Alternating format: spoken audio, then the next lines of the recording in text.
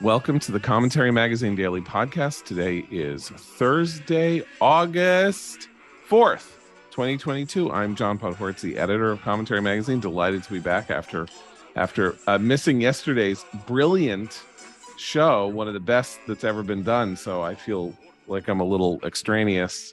Noah and Abe holding forth with Eli Lake and Eliana Johnson on the momentous results of the Tuesday primaries. It was a great show, and congratulations to you guys. You guys meaning executive editor Abe Greenwald. Hi, Abe. Hi, John. And associate editor and author of The Rise of the New Puritans, Noah Rothman. Hi, Noah. Hi, John. And joining us today, it is my honor, I think the second time, but a podcast stan, but we are a stan of hers, Meghan McCain. Hi, Meghan. Hi, J-Pod. I'm always going to call you that because I love your nickname. But thank you so much for having me back on. I love the podcast. I think I'm the biggest super fan, and I'm just so happy to be back. And I love everyone's work. And I subscribe to the magazine, and I do all the things. So I'm just so happy to be back talking to you. Well, you're my hero. And as it turns out, we arranged this last week. We did not know last week that all of American politics today, to Thursday, August 4th, was going to center on your home state of Arizona, because we have two different things going on at once. Number one, we obviously have the results of the primaries and the still out, not yet fully determined results in the Republican race for governor, but sort of betting money is on Kari Lake, the MAGA candidate par excellence, probably pulling it out and facing Secretary of State Katie Hobbs. Is that her, or Attorney General? Whatever. Okay. Anyway, in November, and that's number one. So we need to talk about that and what's going on in Arizona. And number two is that the Build Biden Back from Death bill now comes down to Senator Sinema of Arizona, the heterodox, in almost every sense of the word, Democrat, who has yet to announce her support for the legislation. We're getting bits and pieces of leaks about what it is that she wants in order to secure her support. She would be the key 50th vote that then Vice President Harris would come in and then break the tie, and the bill would pass, and there would be no climate problem ever again in human history. And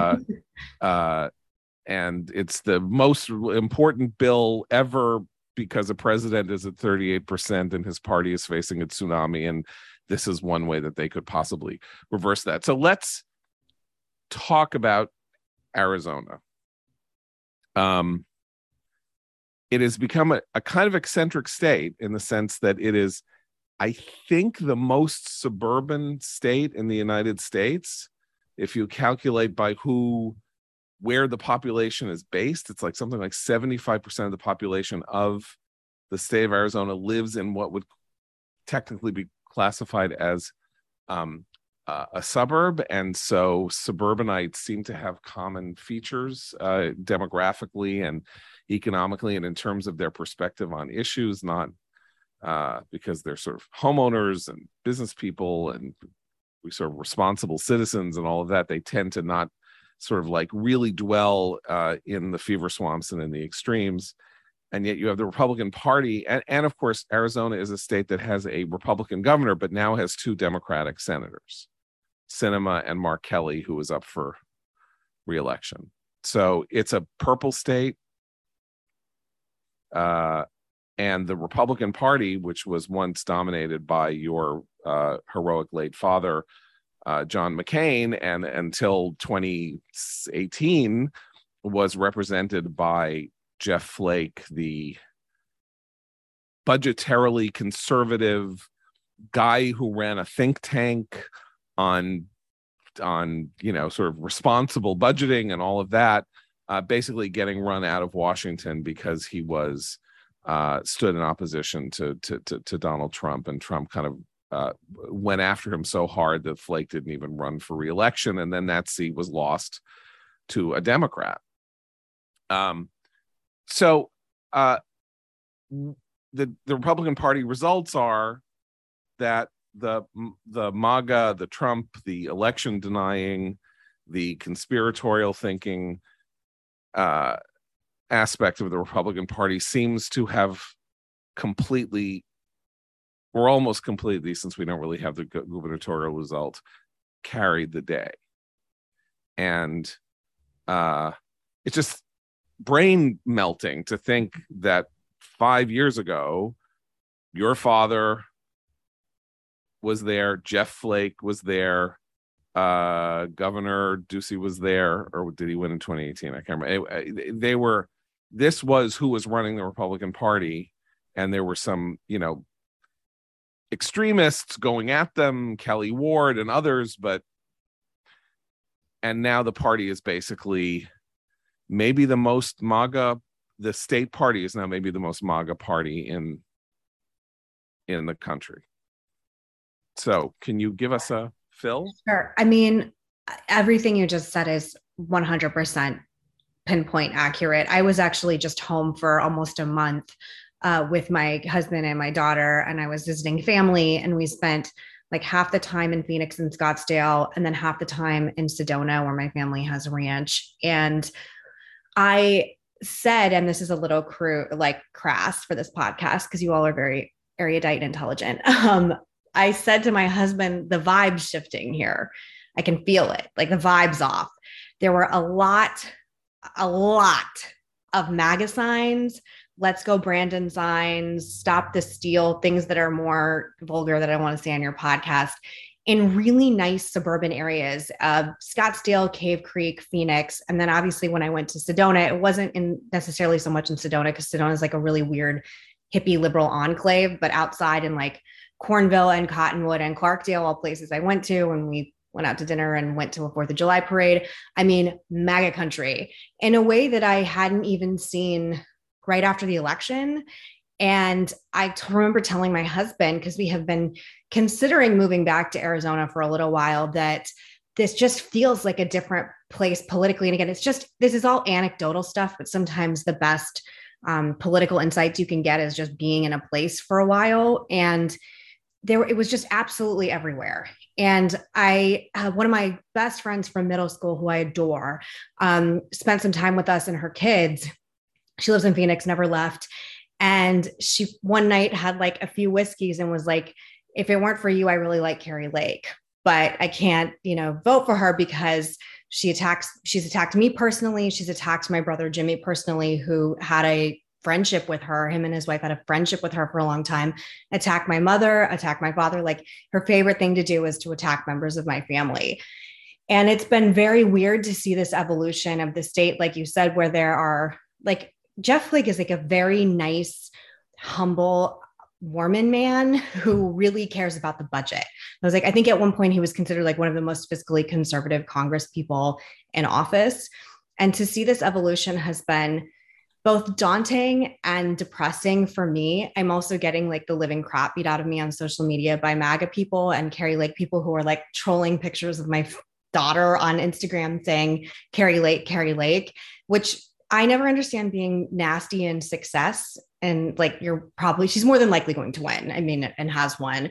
I will say the bench in Arizona is garbage. And it's one of the failings, I think, of my dad, who did not expect to die when he did. My grandmother died when she was almost 109. And I think he expected to live quite as long.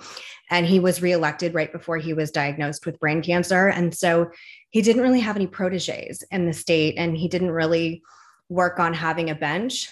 And as a result, in his death, Kelly Ward, who you mentioned, who people wouldn't know this person outside of Arizona politics, but she ran against my dad and lost, got her ass beat. And then she became the head of the GOP in Arizona. She's the leader. And it's just really transformed into a MAGA place. But the candidates that ran against Kari Lake were mediocre at best. The woman who ran against her is a woman named Karen Taylor Robeson. She's much older. She's like almost 70. She's married to a extremely wealthy, but I think a 90-year-old or around 90-year-old man, which was a talking point for Kari Lake. And if you watch the Arizona debate, which went viral on social media, people are just it's ridiculous. It's like a really bad Saturday Night Live sketch. So I kept wondering, because this is a close race, what would have happened with like a really formidable, strong conservative candidate? And then I'm almost done because I'm going on a little rant. But at the same time, you're seeing, go ahead.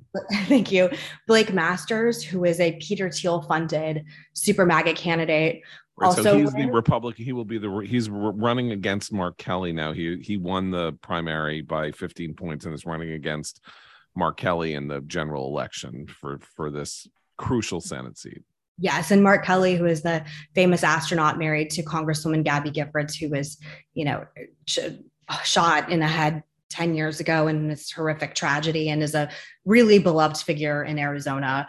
And so it'll be interesting to see what happens, because you have the most MAGA, I would argue the most MAGA conspiratorial QAnon adjacent candidates in America running against Democrats. And I think that Katie Hobbs, who's running as the Democrat, I am told, and just by people in Arizona, that she is modeling herself after Sinema as a sort of a very moderate, I can represent all of you Republican candidate. And Senator Sinema is extremely popular in Arizona right now. So I think it's going to be a blueprint for what happens in 2024. If it's just going to, how MAGA candidates can last. And at the same time, I want to see if JD Vance can pull it off. I want to see if Dr. Oz can pull it off. It doesn't look like he can. Herschel Walker, people who have the ultimate blessing from Trump.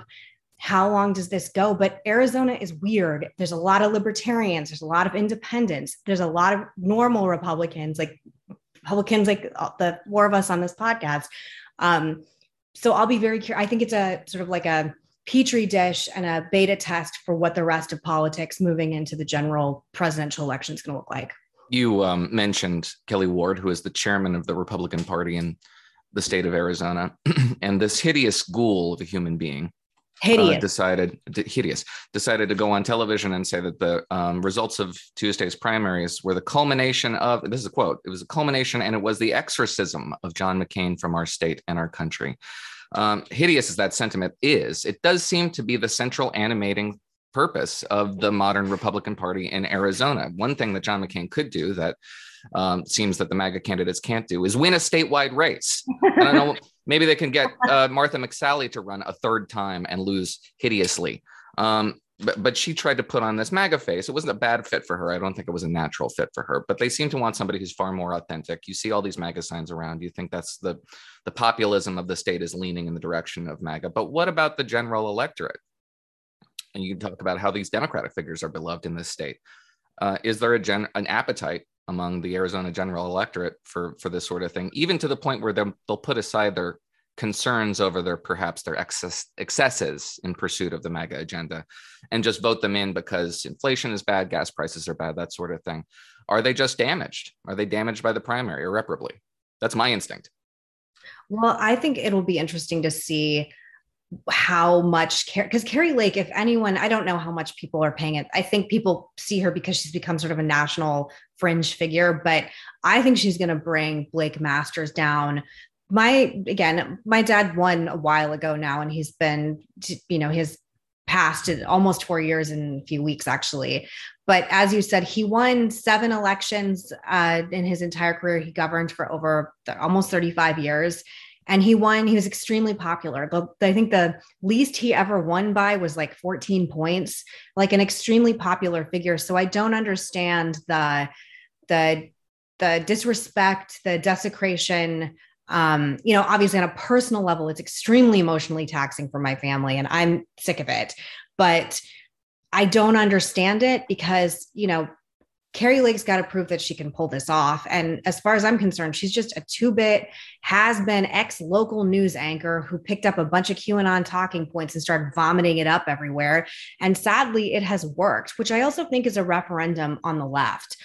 Again, this is just anecdotal stuff about me being home, but people really are scared about the economy. People really are scared about the future. They do not feel heard at all about culture issues in DC. They do not feel like Biden's representing them. The anger towards President Biden is, I mean, I have been shocked. I'm highly disappointed, and I did not vote for Trump or Biden, which I know some people think is a cop out, but that's my own choice to just write people until I can get a candidate I can get behind. But I have been shocked at the visceral anger towards President Biden from people, friends, family, and people that I know socially in Arizona about how much they hate him in a way that should scare people in DC. Because, there's one thing to be apathetic. It's another thing to proudly have a "Let's Go Brandon" bumper sticker on your car.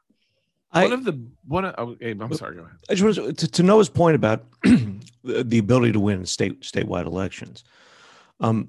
Strikes me that the most eccentric MAGA candidates, and that's who we're talking about here, will not even dream of tacking to the center or of toning down their shtick. I think that's part of the sort of revolution they think they're heralding here, right? Is that they're not going to play. That's it. That's just a game that they're not going to play. That's been played too long. That's been part of the big con. It seems like Lake is more capable of that than Masters. Blake Masters, because she's a chameleon anyway. She doesn't believe half the things she says. So at least she didn't believe them 3 years ago. But Masters is an ideologue. Yeah, but I think she has gone so extreme that there's nowhere for her to go except to go for base intensity and hope that this emotion toward Biden is so depressing to Democratic turnout that she comes in that way. And I will offer a certain grudging respect to the MAGA forces that believe, whatever they are, in some ways they're not phony, so they're not putting this clothing on and then doing what Mitt Romney said in 2020, or what Mitt Romney's consultant, whose name I can't, Stuart not Stevens, Stuart Stevens, it was another guy who said, well, it's like Etch-a-Sketch. What? Eric Fernstrom. Eric Fernstrom, right? It's an Etch-a-Sketch. We run this way in the primary, and then we shake it up, and then we draw a new picture in the general, and that is something that people appropriately find contemptible. And if Kari Lake gets the nomination and has run as this person through August 2nd, she should run the same way till November 8th and see what happens. Elections are very clarifying events. That's more, even if it's not like what happened on Tuesday in Kansas was a very important event, because it said, you guys can talk and blather all you want about what the consequences were going to be of the Dobbs decision in the Supreme Court, but simply by happenstance, guess what? 2 months after the decision comes down, or 6 weeks after the decision comes down, the electorate of a given state is going to make itself heard, and all of our pontificating and all that has to fall by the wayside for a result that is actually what this is all about. So now the parties have to scramble to try to understand the Kansas result, right? Does this suggest that there is a pent-up Democratic, populist surge that's going to come because Roe v. Wade was overturned? Or do you need to be careful and qualified? This was a brilliantly managed campaign, the No campaign, that did not really focus on abortion. It focused on the idea of revising the state constitution to interfere with personal choice. They sort of stayed away from abortion to some extent. So if you think in a state where there isn't going to be such an up or down vote or something like that, voters are just going to turn out to vote against somebody who says they're, pro-life, but isn't really sort of like, it isn't the center of their existence. Maybe you're overthinking it, or maybe you're not. Maybe, in fact, this is the sign that something very big has happened, and that politics is unpredictable. But I mean, I just sort of I thank God in this sense. There's one way in which, no matter how unnerving the results can be, and I know, Abe, you're particularly unnerved by the results, November will be a clarifying moment for the Republican Party and for on a lot of these issues. If there is a mixed result, for example, in the Senate races, if Herschel Walker goes down, but J.D. Vance wins, but Oz goes down and Blake Masters goes down, but there are some unexpected victories like, Tiffany Smiley in Washington State, I don't know, something like that, then you can say MAGA is not a winner. Like, it's a winner in your party, but it may not be a winner in the general election. Or they'll run the table and it'll be, sorry, it's Trump's party. This is the way it is. They got a wave, so they're being swept in, and all the efforts of liberals and the media and everything like that could not stop it from happening. So in this sense, the genius of the Dobbs decision, or the genius of the American system, has made itself manifest, which is, you want to know what to do about abortion? Let's ask the voters. How about we ask the voters what to do about abortion?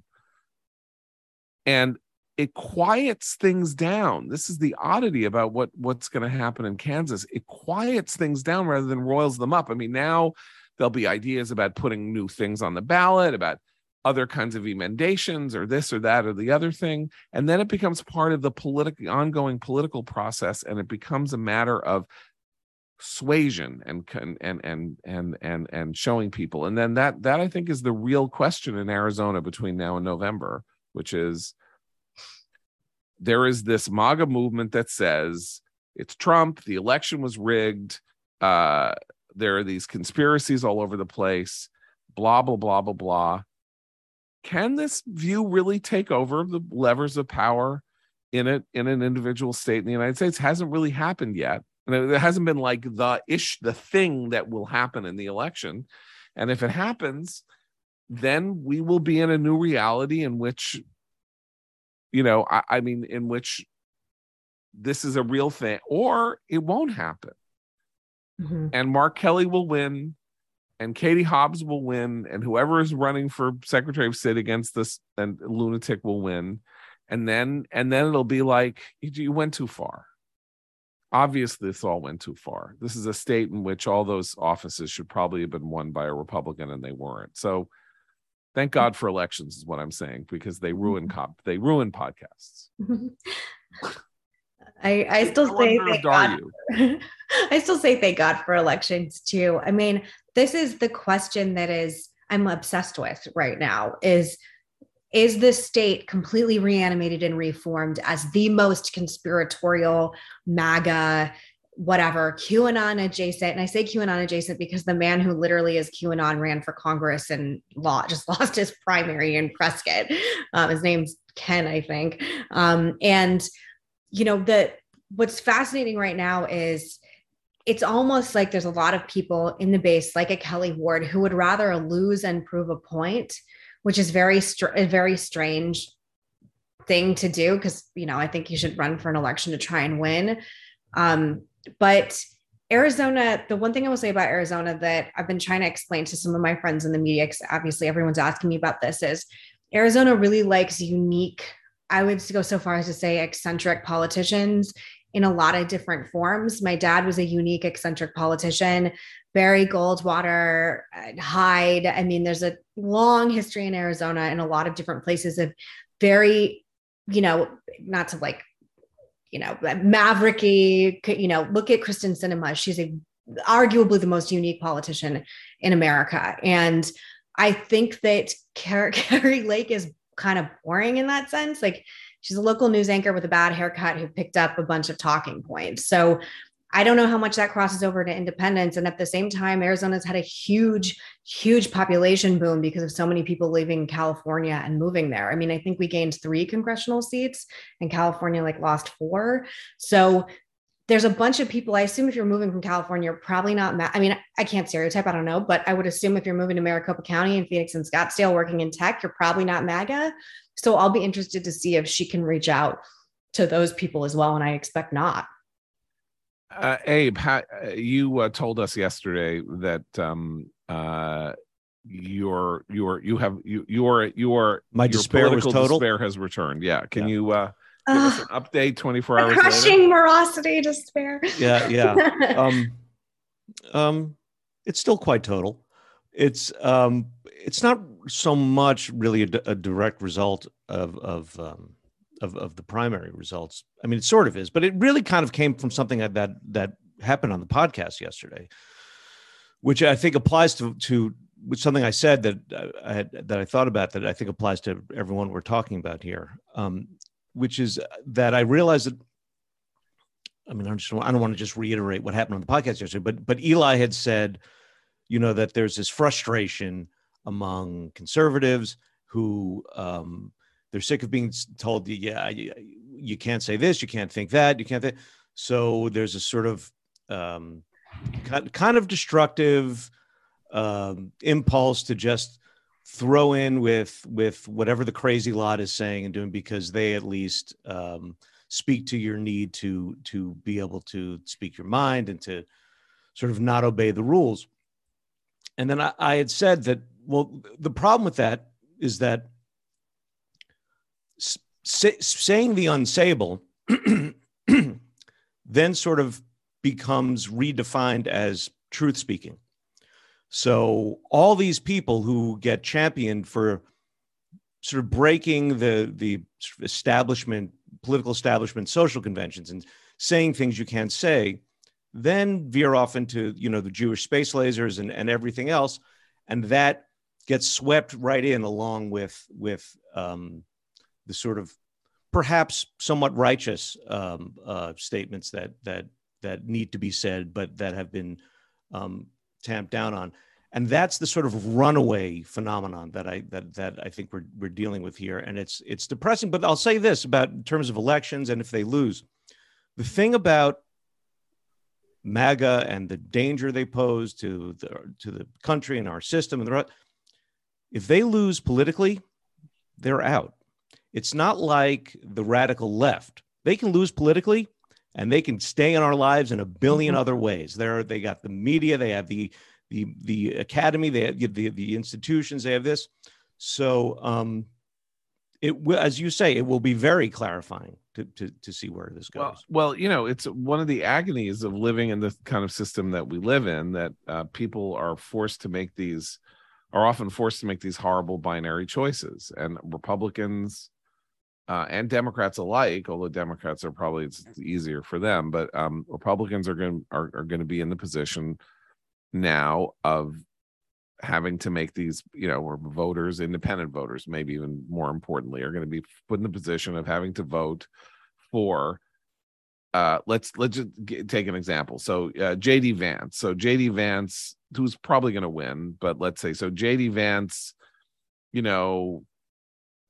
just says some really repulsive stuff in 18, 19, and 20, a complete revision of his brand as the kind of sober, kid who saved his life by going into the military, going to Yale, but, remaining understanding of the virtues and the vices of his upbringing by his hillbilly grandparents. But just says noxious, gross things, but you're probably going to if you're a certain type of conservative, you're probably going to like more of his stands on issues than you're going to like Tim Ryan's stand on issues. And on the other hand, Tim Ryan seems like a much more sort of, I'm not going to say JD Vance, who's written for commentary, is not a decent person, but it seems like a much more rhetorically responsible person, let's say. And you're going to be in this position where you go in the ballot box and you're going to have to pull the lever for one or the other person. And we're going to know some very important things about the United States come November in a way that we learned in 2010 after the midterms in 2010, and that Obama and the Democrats simply refused to learn. And what they took it as was that they were being put in the position by the midterm elections of not being able to get what they wanted because the Republicans were all crazy and didn't want to do all these wonderful things. And so they would have to do them unilaterally, all of which only accelerated the very forces that led to the 2010 midterm shellacking in the first place. Did not hear the voice of the people, and the voice of the people got more extreme as a result, or a voice of enough people that who could have been reasoned with, or could have, didn't have to decide after voting in 2010 that by 2016 they needed this incendiary force to blow things up, both in the Republican Party and nationally, because they had spoken as loudly as they possibly could, and the Barack Obama and the liberal establishment wouldn't hear them. Megyn, you, as somebody who has now retreated from a very, serious perch in high level mainstream media, can you give us a picture maybe of what you think? Let's say it's Wednesday morning on 66th Street, sure. where they, I guess they're back in person on The View. I don't know, but how joyous was the Kansas result for those people? I mean, I'm sure they're celebrating. I think, I am in such a weird position because I was on this, show that a lot of people know and a lot of people watch, even though a lot less people watch since I left, but whatever. And you can look at the numbers. I believe you. And I'm one of 2 hosts in a history of 25 years to leave on their own and quit and not be fired, which is something people are just very interested in. And I've talked a lot about my reasons for leaving, and part of it was just, I am not a MAGA person by far. I think anyone who takes a shot at President Trump during a eulogy should never be accused of being attached to that. But no matter what, there is no nuance in mainstream media and any news place I've worked, and I worked at many different news outlets, between Marjorie Taylor Greene and me. It's the same. We're the same person. There's no such thing as a good conservative and a good Republican. And I think I understand on a visceral level, because I myself have felt it before, why people have gotten to the place they've gotten to. When you have a media and networks who just seem to hate you, to hate what you believe, to hate where you're from, and to think you're just like an ignorant redneck from no place that has nothing to offer, who's destroying the country. Of course, after a long period of time, and 2010 was 12 years ago, you're going to be repulsed by it and you're not going to trust it anymore. And I think when you're talking about how we got here and history repeating itself and making mistakes, I didn't vote for President Biden, but I did naively believe that he would be some kind of palate cleanser for the country. I did think that he would turn the volume down and the energy down, because that's what he said. He kept saying, I'm going to heal the soul of the country and vote for me because things are going to be okay. And one of the main things that sticks out in my head is that if I'm against, voting stuff in Georgia, what did he say? Like he compared you to a slave owner or racist slave owners. Jim Crow 2.0. Jim Crow 2.0, yeah. How much of that? I'm sorry, Megyn. Oh, no, I don't mean to interrupt you. I just wanted to ask you how much you think that's a genuine impulse. There's no good Republicans in the post-Trump era thing. Is that a genuine belief or a rationalization? I ask only because in the wake of Pete Meyer's loss, Meyer, it's Pete Meyer. Peter Meyer, yeah, but it's spelled weird. Right. Yes, we've been repeatedly informed that we're blowing this on a consistent basis. So in the wake of his loss, this whole, he was a Republican too, right? And this is what the voters want, and the Republican Party is irreparably tainted. This strikes me primarily because it's coming from the post-Trump right that abandoned the right, the attacks on him. as a rationalization, because it's in part, we can't know how much, but it is in part due to Democratic efforts to boost his MAGA opponent. And now the party that you've invested all this emotional energy in as the sole savior of democracy has put its partisan interests first. So you have to rationalize yourself into accepting that as some noble impulse. Well, that situation in particular is fascinating because the Democrats dumped like $400,000, if not more, the DCCC, excuse me. Same could be said for Doug Mastriano, a whole host of candidates. It's been an effective strategy. But they're punishing people who voted for impeachment. So the message is, screw you. If you're a Republican who goes out on a ledge, comes out against Trump, there is no political benefit to it. I mean, look at Liz Cheney, who I personally am a very big fan of. And then I think you see, but what also, again, not to make this so nuanced and complicated, but what I also see is sometimes never Trumpers, and I would use Adam Kinzinger as an example, who sent one of the most disgusting tweets at me and my husband a few days ago that I've ever received, calling me MAGA.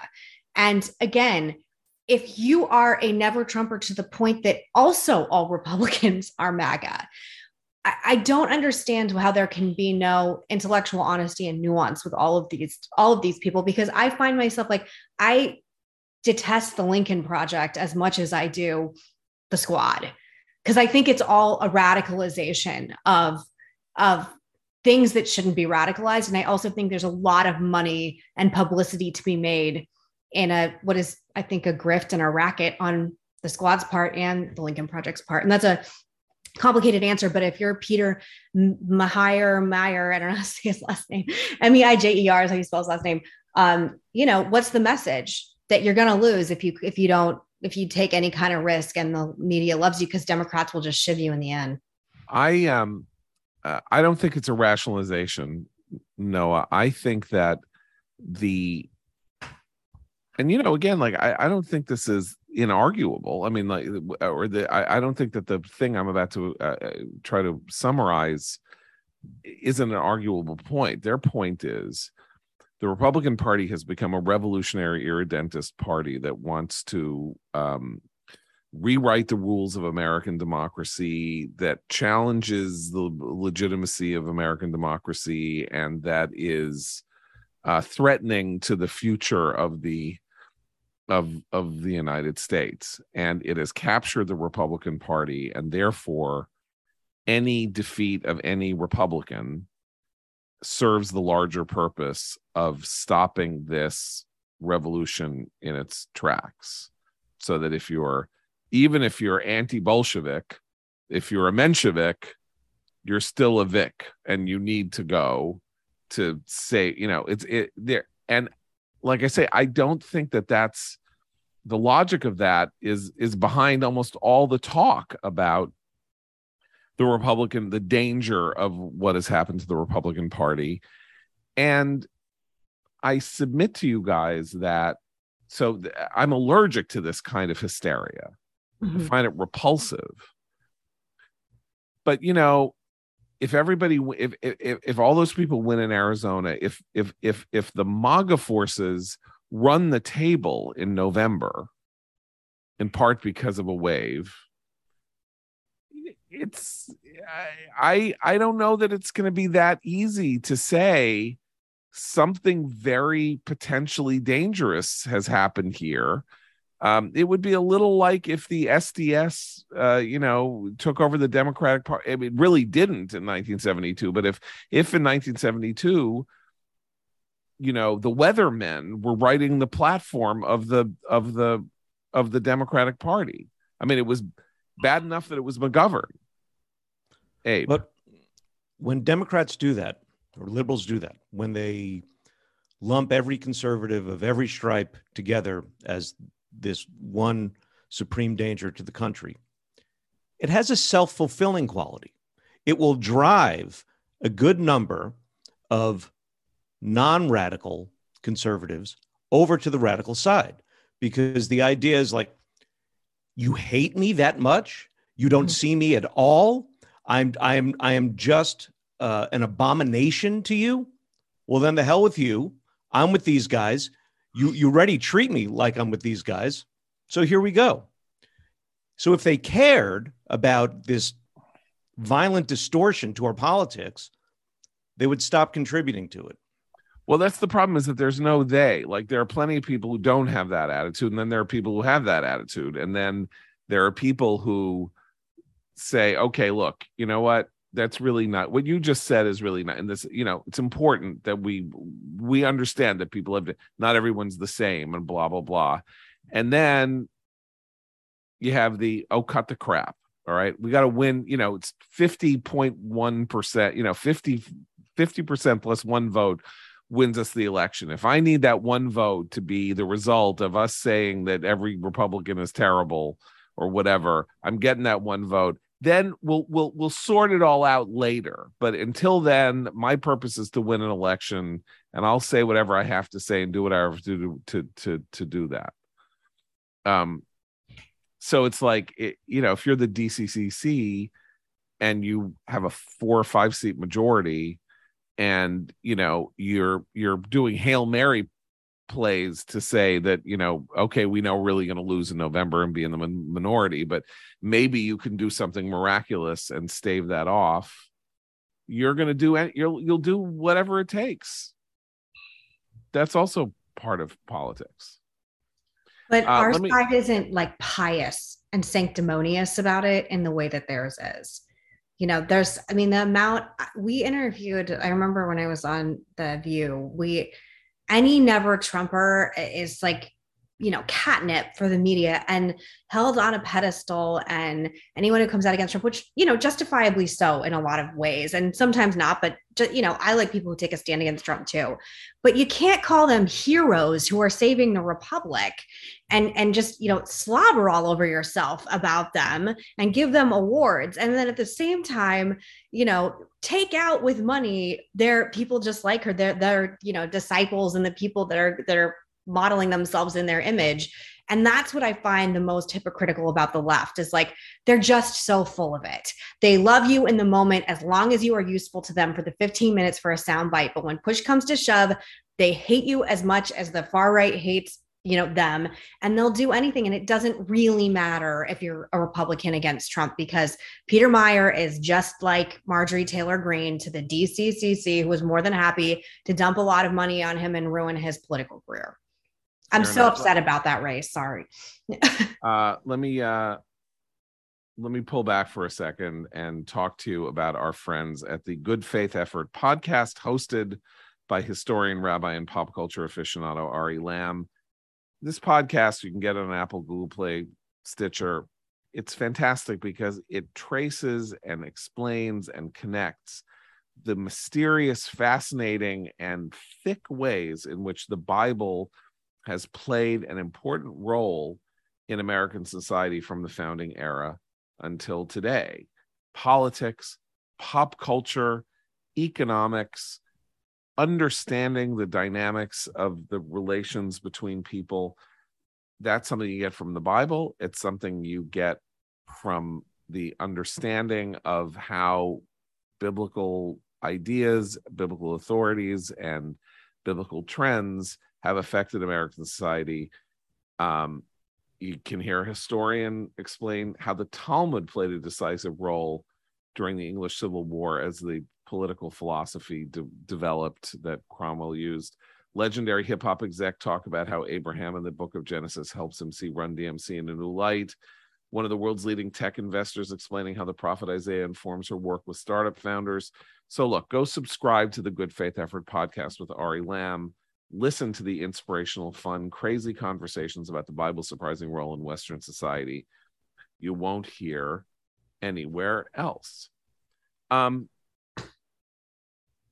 So Megan, let's delve a little deeper into your retreat from The View.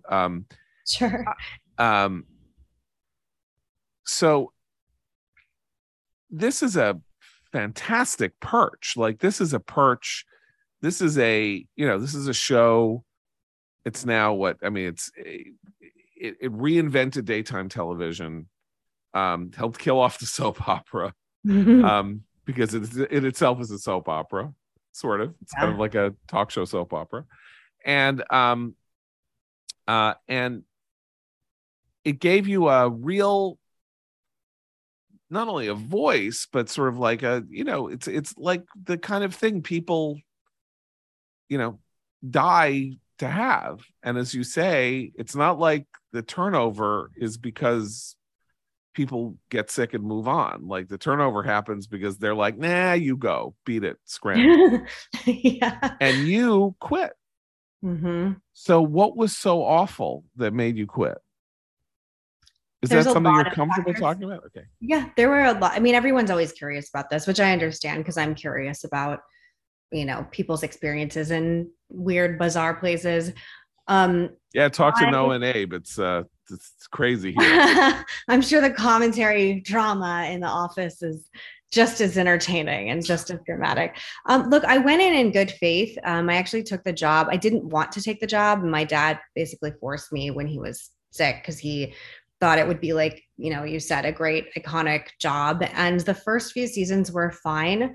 There are no Republicans that work on the entire show, not one. And I wouldn't even say center right. I wouldn't say anything really left of Bernie Sanders, the entire show, all of it. Like, I'm sorry, that's inaccurate. There's a few crew members who who were quietly always would come up to me, like people who did audio and set design that were from Long Island. But when it comes to like production, I actually ended up poaching one of your former writers, Daniela Greenbaum, my third season to be my producer because it became such an issue that I couldn't be produced by someone who just didn't understand my political beliefs. And then the culture of the show is one that is not, that I have a young daughter. If she in 15 years came to me and said The View wants to come and have me host there, I would lie in front of a train track before I let her go to that show. Like that's how it was, a very egregious, toxic work environment. I could not get a bagel at the craft service table without there being some story about me being a psycho crazy person on Page Six or some gossip site. It happened almost daily. It took a real toll. And then I had a really bad miscarriage. All miscarriages are bad, but I had a very graphic one when I was literally having my photo taken for the cover of New York Times Magazine with the co-hosts. And I was so scared they were going to leak that I had a miscarriage on it. And I remember hysterically crying with my hair and makeup people and calling my mom and just feeling like I had no life and no privacy. I had a miscarriage. I ended up writing about it for the New York Times because I was so worried someone else was going to tell the story for me. I wasn't quite ready to talk about it yet, but I did it. Then like a month later, one of my co-hosts made a joke on air on camera that the only thing I would ever breastfeed was a cactus.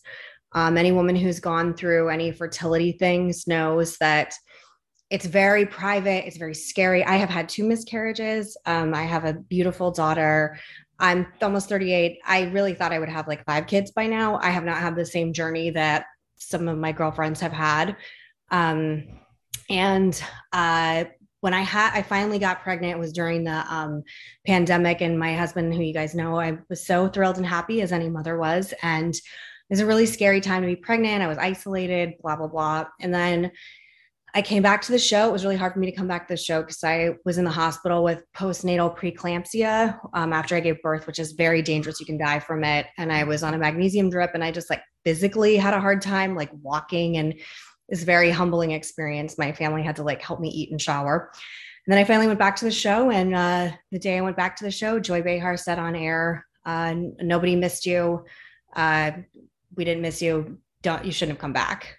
And I started hysterically crying, and sorry, gentlemen, I know like male, I started lactating on air and like crying and hysterical. I was super hormonal. And I went to my office and I vomited, and I called my brother who lives in Cornville, Arizona on a farm. And he said, F these people is not worth it, is no longer worth it. And that was it. When Joyce said on air when I came back from maternity leave, nobody missed you. I didn't feel supported when I had my baby, and I didn't feel supported coming back. And that was ultimately it. So that was why I left. It's a sad story. I'm so sorry. It's an incredible story. Thank you for telling me. I'm so sorry to depress everyone. I've been public about it. I have so many things I could say that I will not say. But it's a sad story, and it's uncomfortable for people to hear. It's very intense, and I'm so sorry. And I have my no.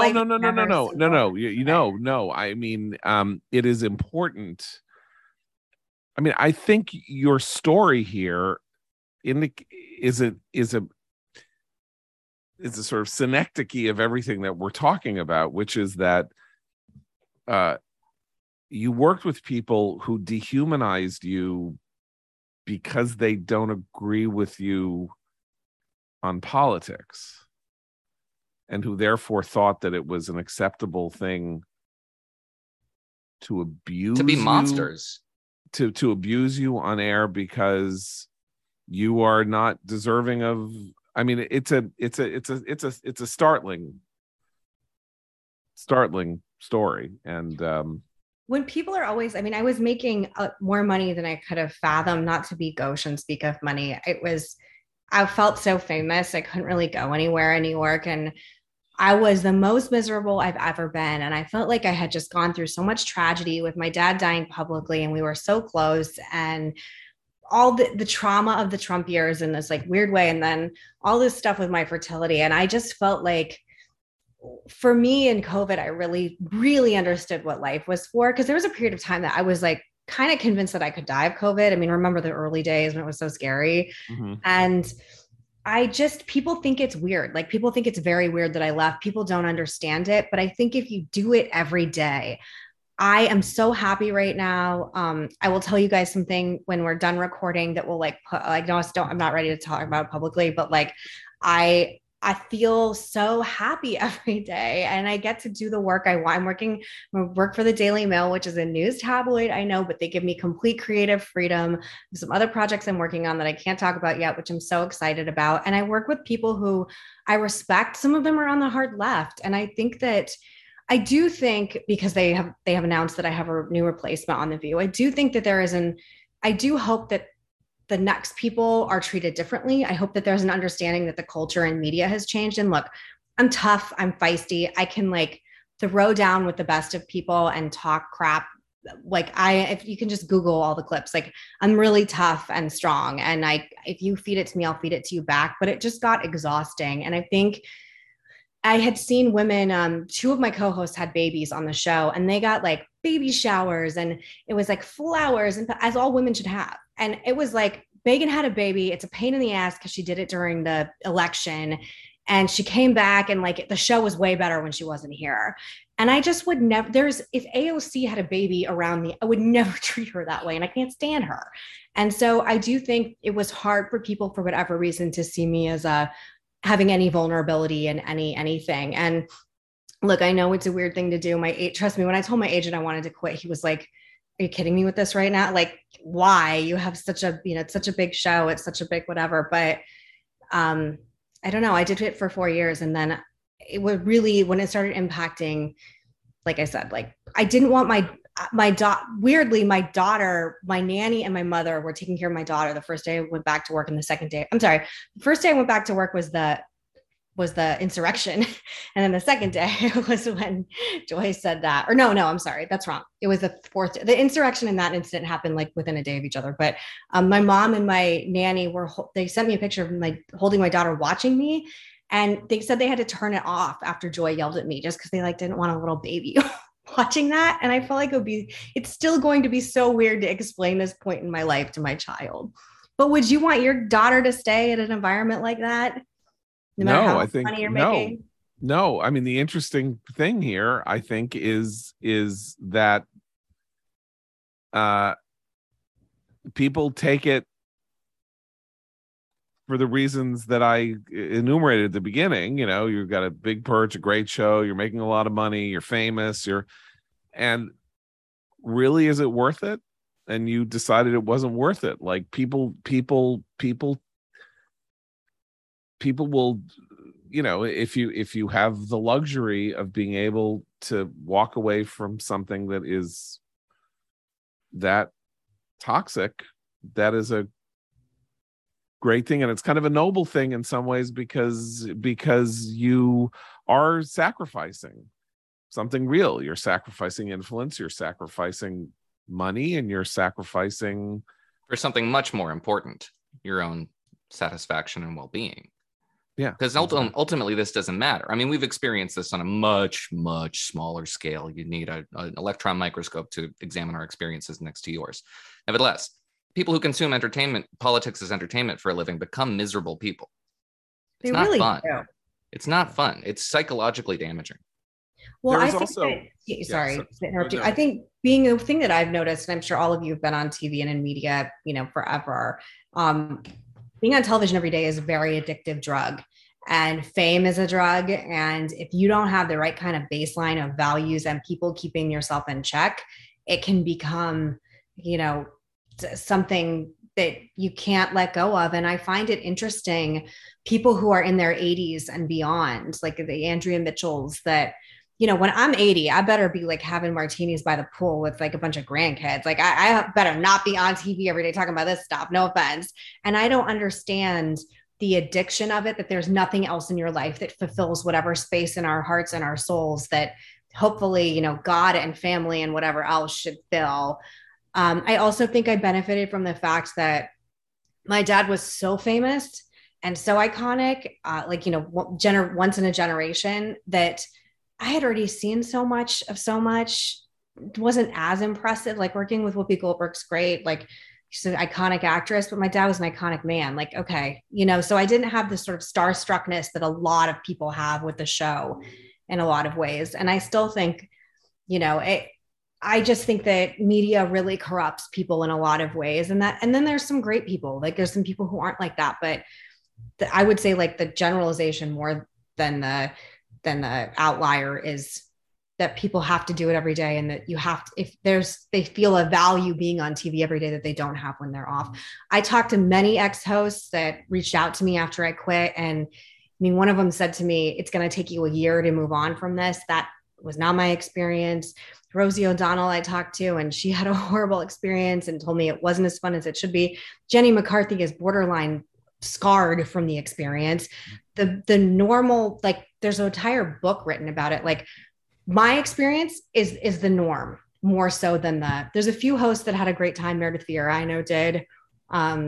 Sherry Shepherd, I think, says that she does, but there's a lot more ugly, sad stories than there are positive ones, which for an all women's daytime show really shouldn't be the case. I will say this about you. Oh, Abe, I just want to add something here, Megan. I think it's extraordinarily noble what you did. And I'm very glad for your sake that you are out of there. For selfish reasons, however, I wish you had been there at least for one drop-in guest appearance after you left, because you were both on the show and elsewhere a fantastic voice against anti-Semitism, wherever it arose. And how I wish you were on set when Whoopi Goldberg said the Holocaust was about white people fighting white people.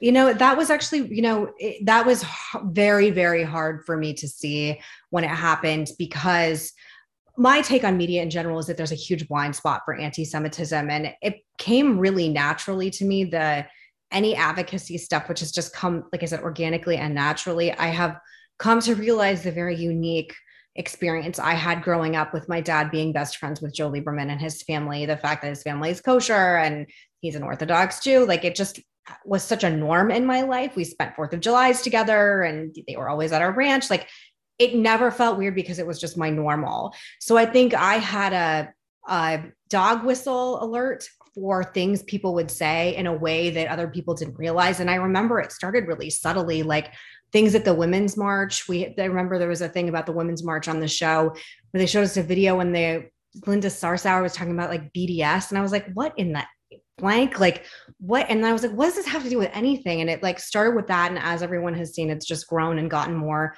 horrific and disgusting. And I have always thought that there's a blank spot at The View and everywhere with what's happening. It's raging right now. I am petrified for education. I don't know where the hell I'm going to send my kid to school, because a big part of this is like, I don't want this poison in her brain. I don't want this poison in my life. I don't want, anything having to do with Palestine. And I'm like a hardcore Zionist. I was raised by one. Like, is my family values. It's where I stand. I know who I am, full stop. Like, there's no gray. There's a few issues that I have no gray, and that's one of them. And I don't understand the normalizing of this in so many different ways. And it was very, very hard to see Whoopi spout such egregious anti-Semitism and then just such, evil and toxicity. I believe if I had said that on camera, I would have been fired, period. And I think we're giving too many people too many passes. I'm not saying she should have been fired.